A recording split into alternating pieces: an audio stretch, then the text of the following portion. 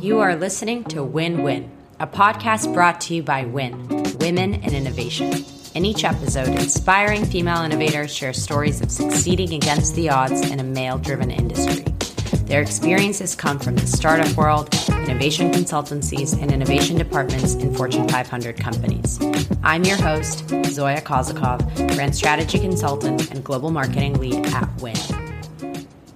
In February 2016, the U.S. women's national soccer team sued the U.S. Soccer Federation for equal pay and announced that they would not visit the White House after winning the World Cup. Today, we are chatting with Jessica Tillier, the Chief Brand Experience Officer at Re-Inc., a lifestyle brand founded by the four champions and equity fighters from the U.S. women's national team: Megan Rapinoe, Kristen Press, Tobin Heath, and Megan Klingenberg. Prior to working on Re-Inc., Jessica led the growth of the design practice and transformative projects at the innovation consultancy SY Partners as managing director and then as principal. Her client list included IBM, Deepak Chopra, Bloomberg, American Express, and the National Women's History Museum, amongst others. Jessica has contributed to and led workshops with Fast Company, Yale School of Management, and others, and today, she shares her experience of getting into the innovation industry and climbing its ranks. Gender plays a fascinating role in Jessica's story as she acknowledges the role of privilege in her trajectory while recognizing that we have a long way to go in closing the gender gap. She also points to her two daughters as a guiding principle in some of the career moves she has made and the reasoning behind them. Jessica brings a unique perspective to Win-Win and shares it all in this episode. Hi, Jessica. Welcome to the Win-Win podcast. We're so happy to have you here today.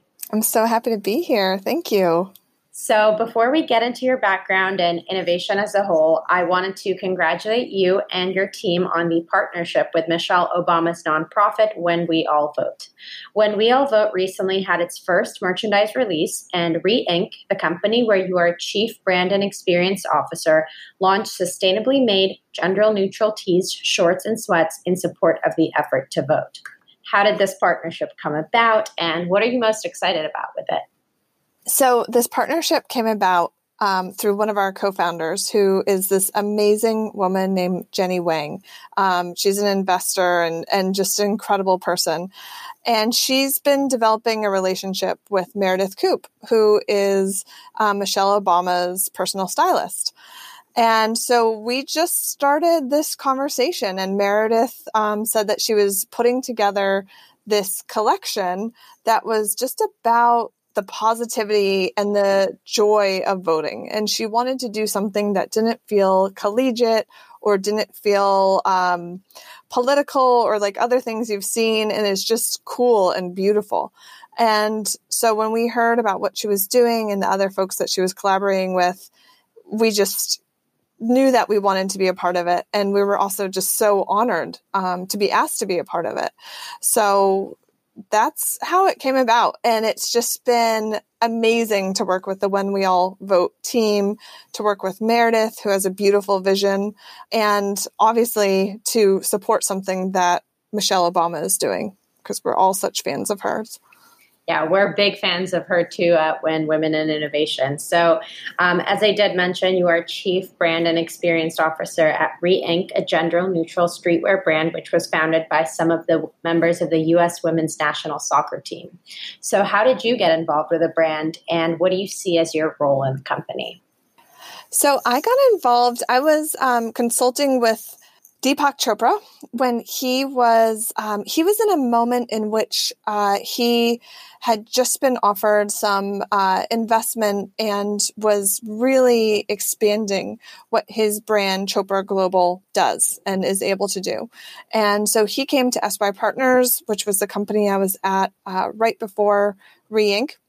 And I had just this amazing one-on-one relationship with him. I love Deepak so much. He is truly a generous, kind, beautiful person.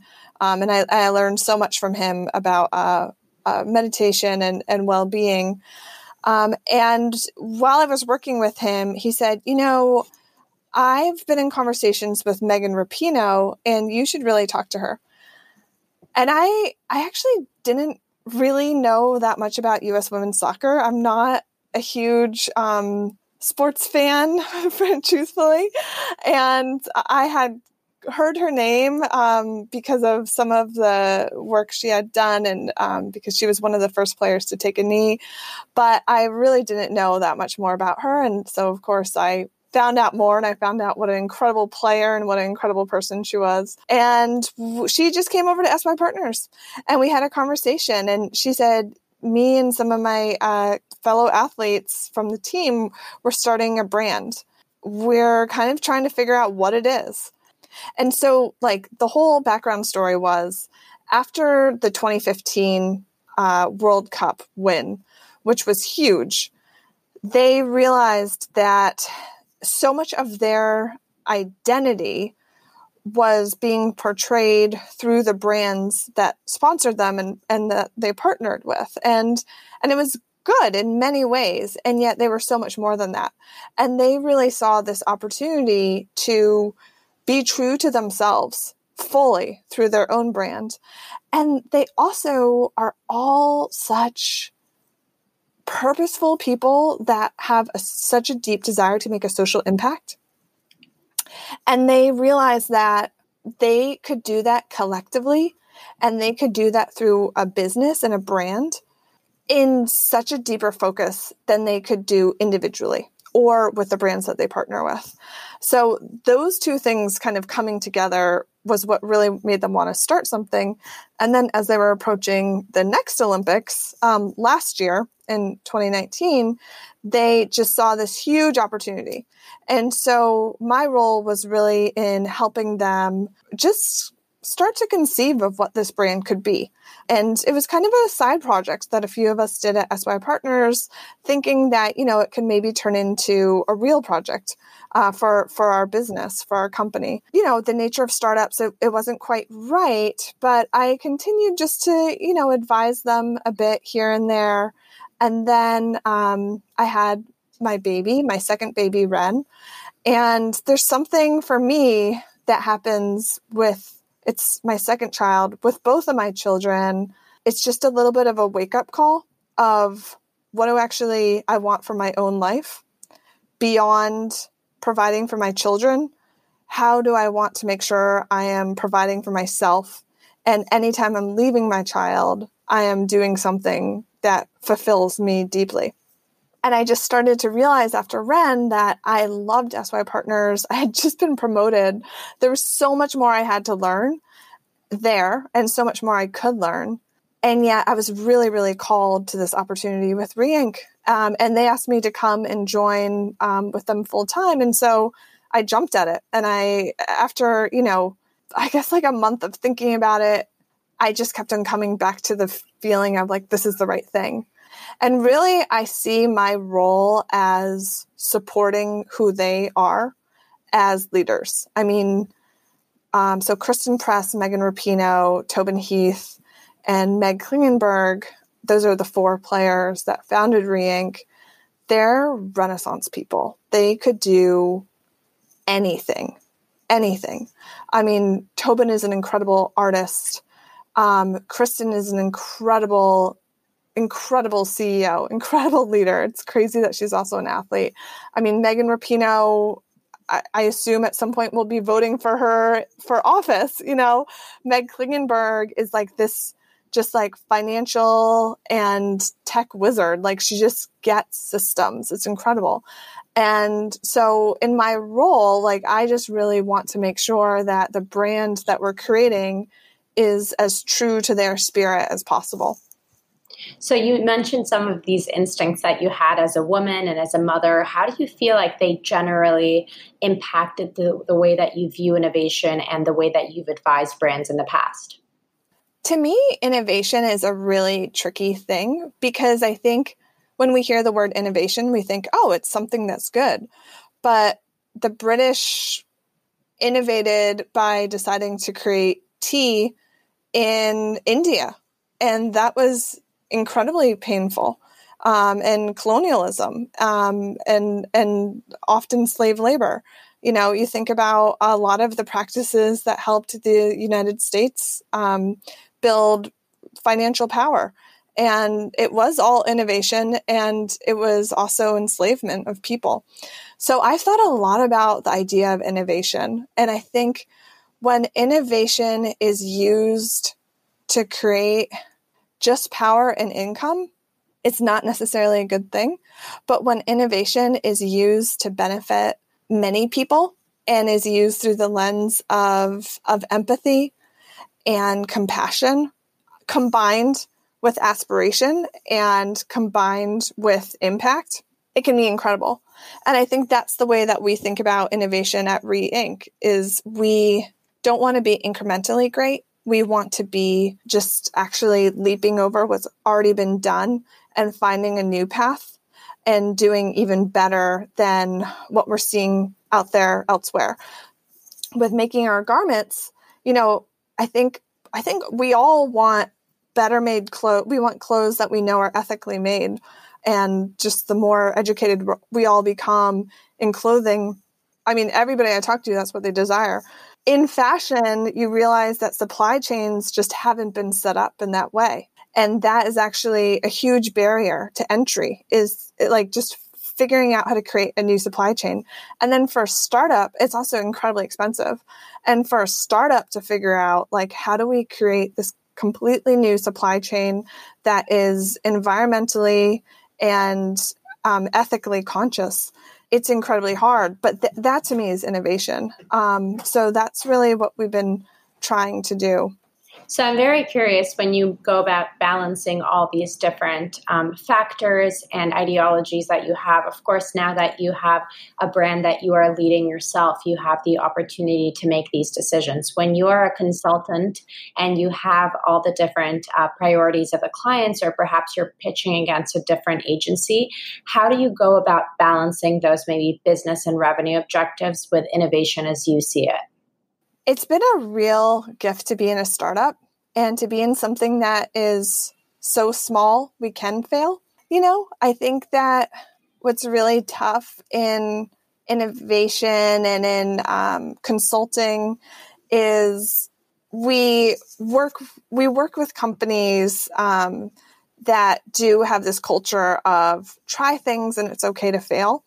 But when you're a consultant, you actually can't really fail. Because if you fail, then your client also fails. And I just remember when I was a consultant, I really struggled with that because I wanted to try new things that I wasn't sure if they would work or not. Often we were advising our clients on something that would have been a multi-million-dollar investment or concept. So I think one thing, just thinking back, that I learned to try was experiments and being really, really explicit with our clients that this was an experiment. Taking an approach with clients of being really clear about what are the moments for like testing something or trying something new and building a case for it in a low stakes way is really the best way to try something that is what I would consider to be like ethical innovation. I've worked with lots of leaders at the C-suite. They're all such good people. Like, everybody I've met that I've had the privilege of working with is just kind and compassionate and has just great values. And then when you are a business leader, it's hard to translate that to a company that is made up of maybe 600,000 people around the world. If something goes wrong, that's 600,000 people that all lose their job. So I think that is part of what kind of gets in the way of true innovation, and definitely what gets in the way of like, okay, we're going to move away from this supply chain that we've used for generations, and we're going to move to this new supply chain. So, I think that there is moments in which innovation kind of has to be incremental. And then there's other moments in which you have this incredible opportunity to experiment, to try something new, and then to show your clients, or not even show your clients, to really work alongside your clients to believe in this like brave new future, and then just go for it. The doors open and just go for it. it's tough though. There's so much tension in all of that. Of course, now you are on the other side of that, as I mentioned. You're working in the apparel and lifestyle industry. So how do you envision innovation in this industry, and how are you bringing your background and innovation to this new role? I think the biggest thing that I'm able to bring from my previous roles is this systems thinking and ability to see the way in which many different components of an idea or of a challenge or an opportunity can interact. There's so much that I'm learning every day, and I really love that feeling of discomfort in a way, and like being on the edge of my seat, and more bring kind of the feelings I learned at SY Partners of compassionate capitalism and really open-heartedness and listening, and bringing that almost more than any sort of like frameworks or processes or systems. Amazing. So looking back a little bit at your time at SY Partners, you were a managing director and then a principal there. SY Partners is a top innovation and design firm where you started out as a designer and spent the last 10 years before joining Re-Inc. So how did you get started with SY Partners, and what kept you going within the company? So I went to design school, and I guess within about 6 months of design school, I realized I really didn't want to be a graphic designer. I just realized that design for me was a lifestyle. It was a mindset. It was something that I wanted to bring to many things, and I wanted to apply. And I so deeply practiced visual design and graphic design for 4 quarters, I guess, or 8 quarters in total. And so I lived and practiced design, and then when I would go and I would visit design firms, I would just realize like, oh, designers sit on this floor, and they don't always get to have that seat at the table. I mean, we right now work with Pentagram, and I see design there really, really leading the conversation. But I kind of wanted to be somewhere where it was like design was just one role of many roles all together shaping a new future. And the president of my school said to me, you should look at this company called SY Partners. You'd love it. Keith Yamashita is this incredible person. Look him up. And he gave me this book that Keith had written. And I just immediately fell in love with this whole way of making and creating and thinking. And I thought, that's actually exactly the type of place I want to be at. So I made this list. I really deeply believe in writing things down. Whenever I write something down, it always happens. So I made a list, and I remember writing like my top 10 places I want to work. Number 1, SY Partners. And so then right after school, I got, I got a job at like a digital design firm. And then from there, I met somebody, and he said, hey, I'm starting this design studio. I want to be like a little SY Partners. Have you heard of them? And I said, yeah. And he said, I'm moving to New York. Do you want to come with me and help me start the studio? And I said, yeah, let's do it. And so, and I had I was a newly graduated grad student. Like I had no money. Like, and I was I wasn't ready for New York. Like it was just a crazy moment. And so I moved to New York, and I helped him start the studio. And our first client was Catherine Malandrino, who is just incredible designer. From there, I went to go work at a startup, and it was one of those things like right off the bat, it's like, I don't believe in this startup. I don't think that they're going to be successful. And so my mom is kind of a hippie and was living in Mexico at the time. So I went to go live and work in Mexico for 2 weeks with her. And I just got this email out of the blue from SY Partners. And they said, hey, you've probably never heard of us, but we'd love to talk with you. So I had a conversation. And then like 2 weeks after that, I was at SY Partners. I had the incredible opportunity to always work with Keith Keith Yamashita, the founder, Susan Schuman, co-founder, and then the leadership team. And I just spent 10 years kind of just trailing them and trying to learn as much as I could from them and trying to learn as much as I could from the CEOs I worked with. So you also experienced amazing, tremendous growth there, and you became part of the leadership yourself. How do you think you were able to maneuver that and get to that level of success in one of the most prestigious innovation firms in the world? Frankly, part of it is privilege. I knew how to emulate the leaders that I saw. I was seen as somebody that was trusted, probably because of what I look like and how I talk, So I really want to acknowledge that.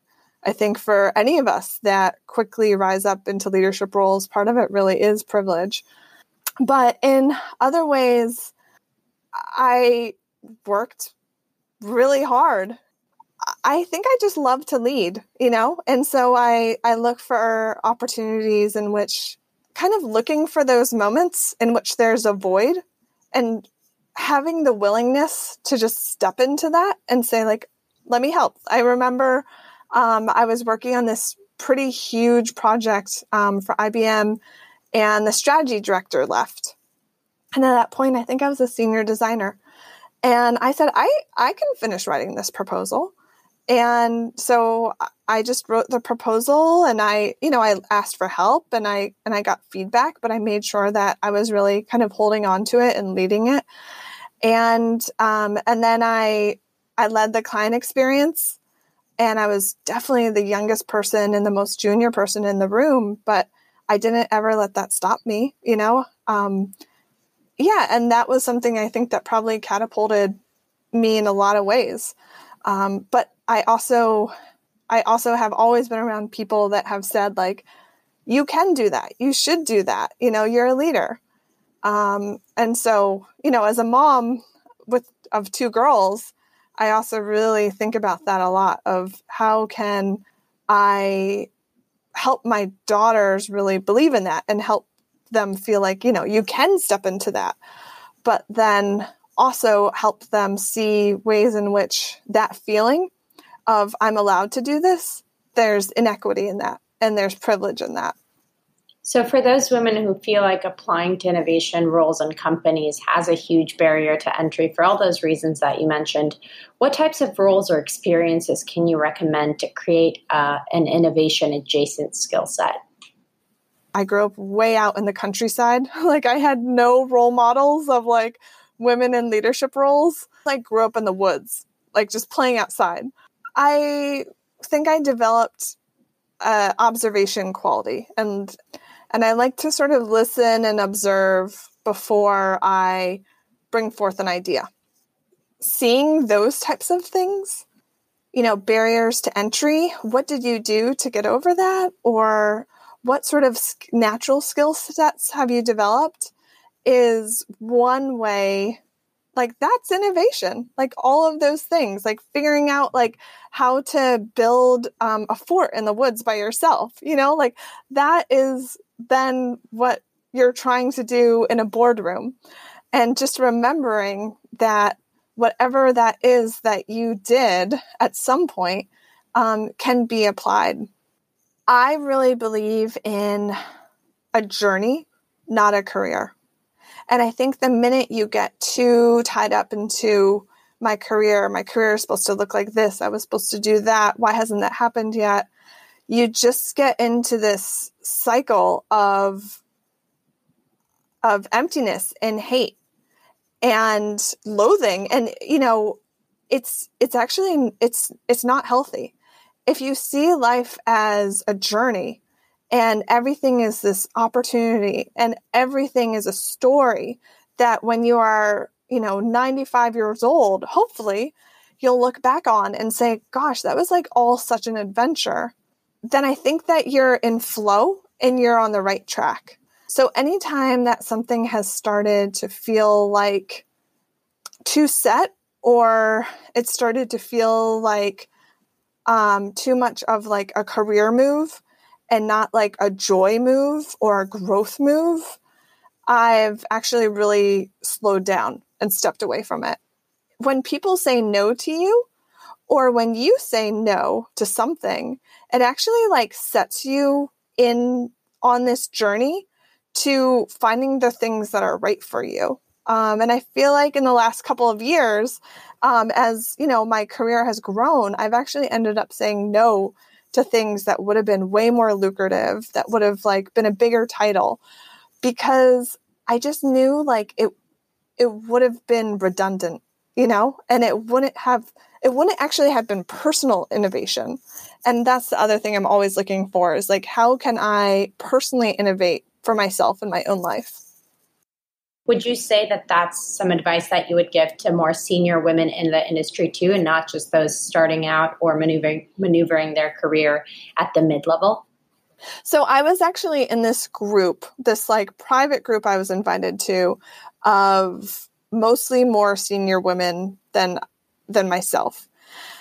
And it was really, really interesting because in the conversations I had with them, I just heard the same things that I was grappling with. And I just realized, like, I think when you're junior entry level, you think like, oh, the higher up you get, the more you have things figured out. And then I realized like, oh my gosh, just hearing these women really open up, like we're all trying to figure it out.